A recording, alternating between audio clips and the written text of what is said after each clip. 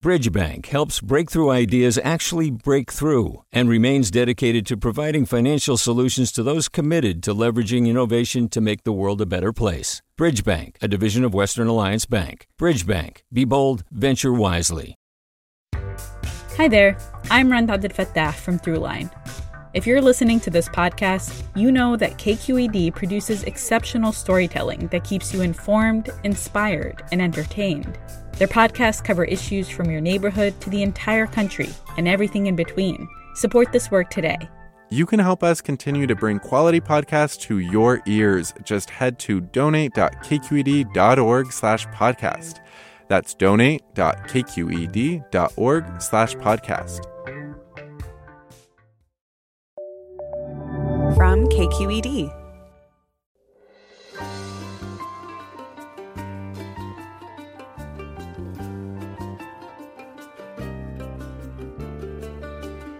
Forum's launching a book club. Read our book of the month with us and post your reflections in the hashtag #ReadWithForum.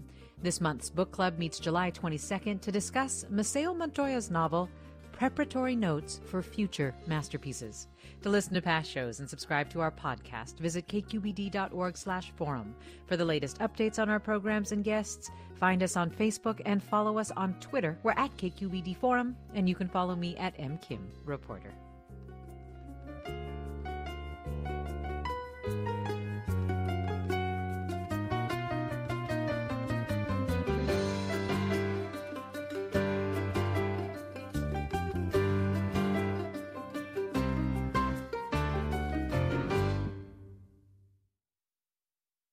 Welcome back to Forum. I'm Mina Kim. One of the most remembered scenes in the 1991 film Boyz N the Hood is when Trey and Ricky, played by Cuba Gooding Jr. and Morris Chestnut, get an impromptu lesson on gentrification from Furious Styles, played by Laurence Fishburne. It's called gentrification. It's what happens when the property value of a certain area is brought down. Huh? You listening? Yeah. They bring the property value down. They can buy the land at a lower price. Then they move all the people out, raise the property value, and sell it at a profit. Now what we need to do is we need to keep everything in our neighborhood, everything, black. Black owned with black money. Just like the Jews, the Italians, the Mexicans, and the Koreans do. Ain't nobody from outside bringing down the property value. It's these folks shooting each other and selling that crack rock and Well, how you think the crack rock gets into the country? We don't own any planes. We don't own no ships.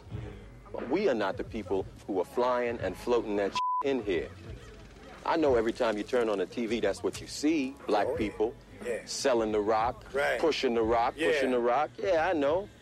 But that wasn't a problem as long as it was here. It wasn't a problem until it was in Iowa, and it showed up on Wall Street where there are hardly any black people. Now, if you want to talk about guns, why is it that there's a gun shop on almost every corner in this community? Why? Tell you why. For the same reason that there's a liquor store on almost every corner in the black community. Why? They want us to kill ourselves. You go out to Beverly Hills, you don't see that shit. But they want us to kill ourselves.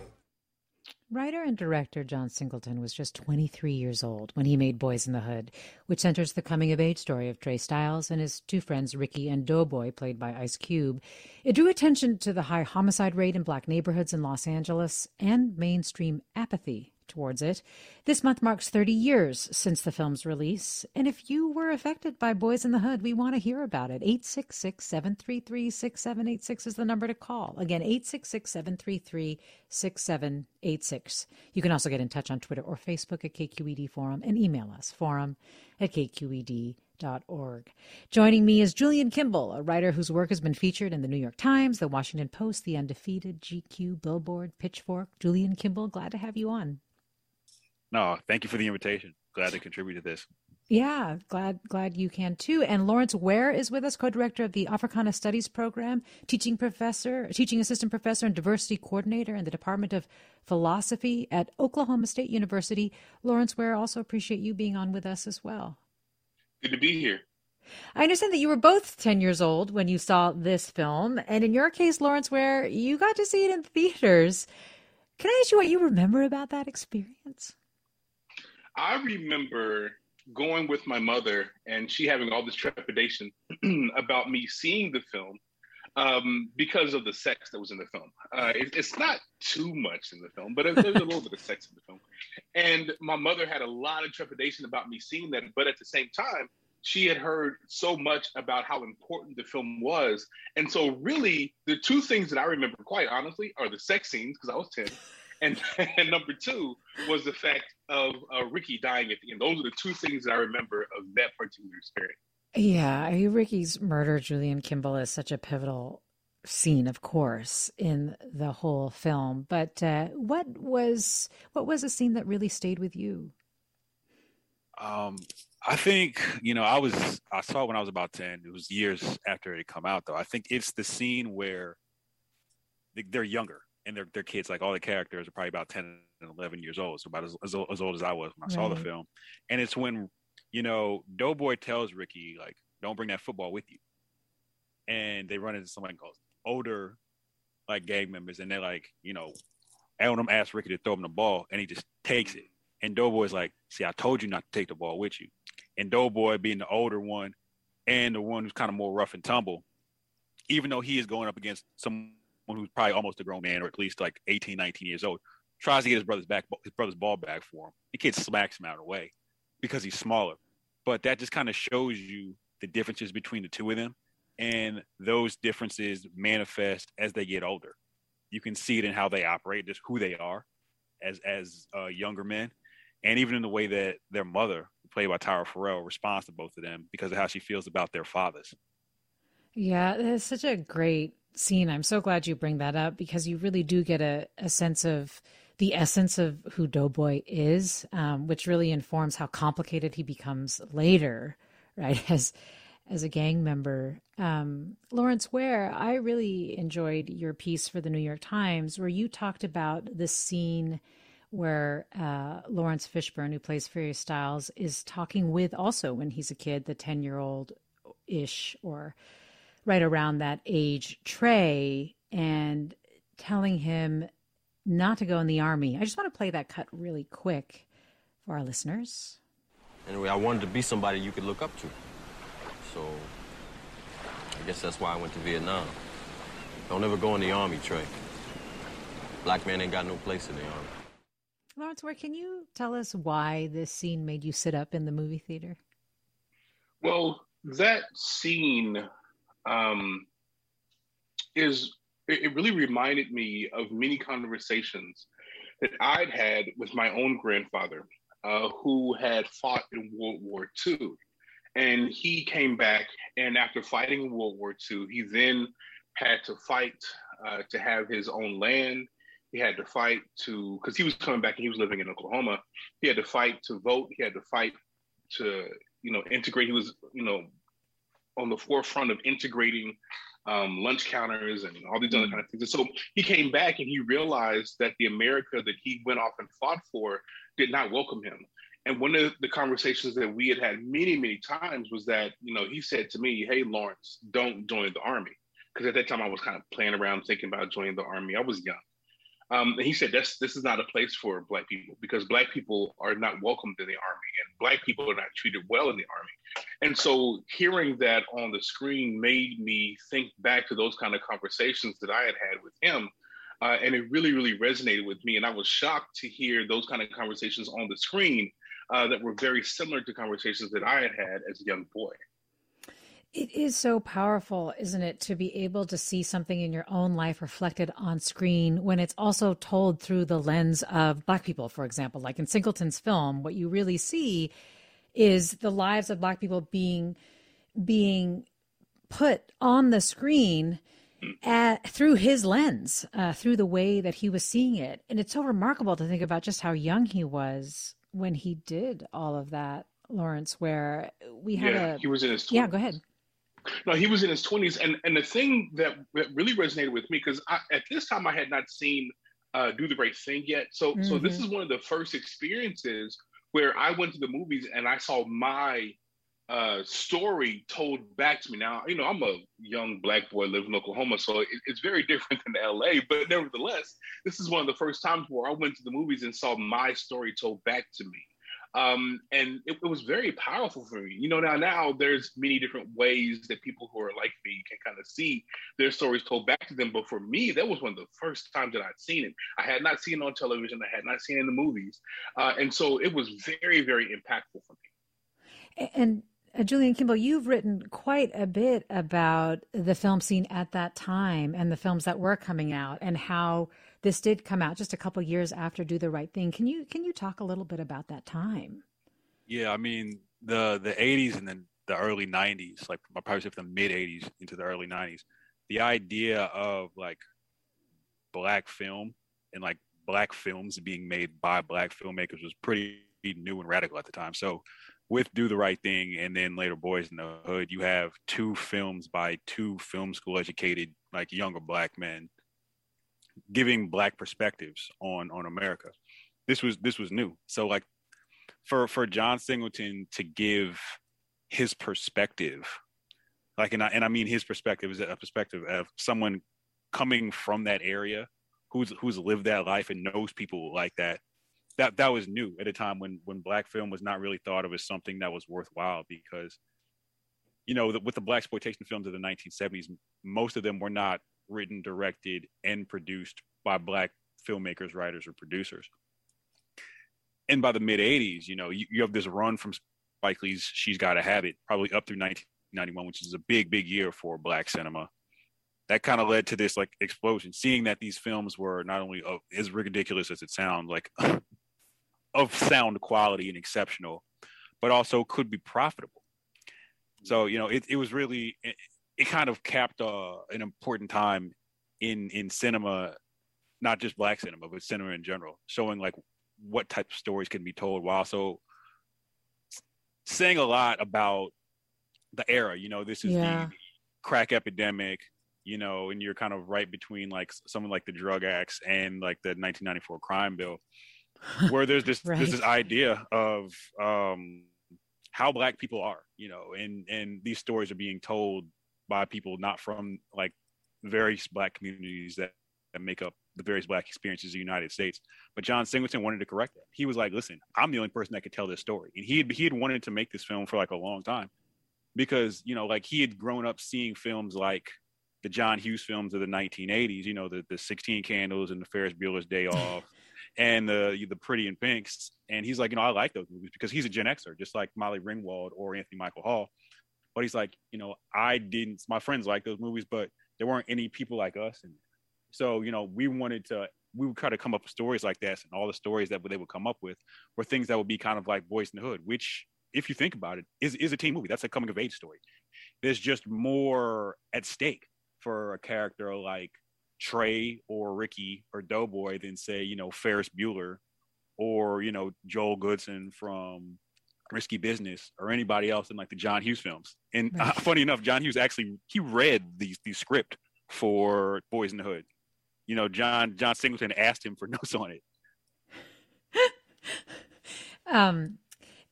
One of the things too, just about, the rarity of those kinds of films, and also just how nuanced it was. Definitely the way that the Black cop in the film behaved, I thought on rewatch, was such a great and intense depiction of the complications of the time. And Laurence, where you wrote, it was rare for the Black community's view on policing to be so well embodied by Hollywood. What did you mean by that? Well, at that time, there was no Black Lives Matter movement. I had been told, to watch out for the police. I'm sure Julian had heard similar things, but I've been told to watch out for the police. I had to talk, and all my family and cousins and them had to talk.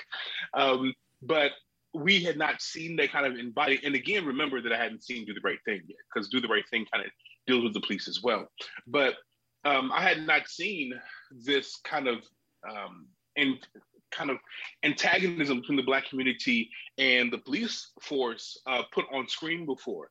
And so seeing it on screen, it really brought all those conversations that I had, because I'm 10 years old and I'd already had the talk at that time. Yeah.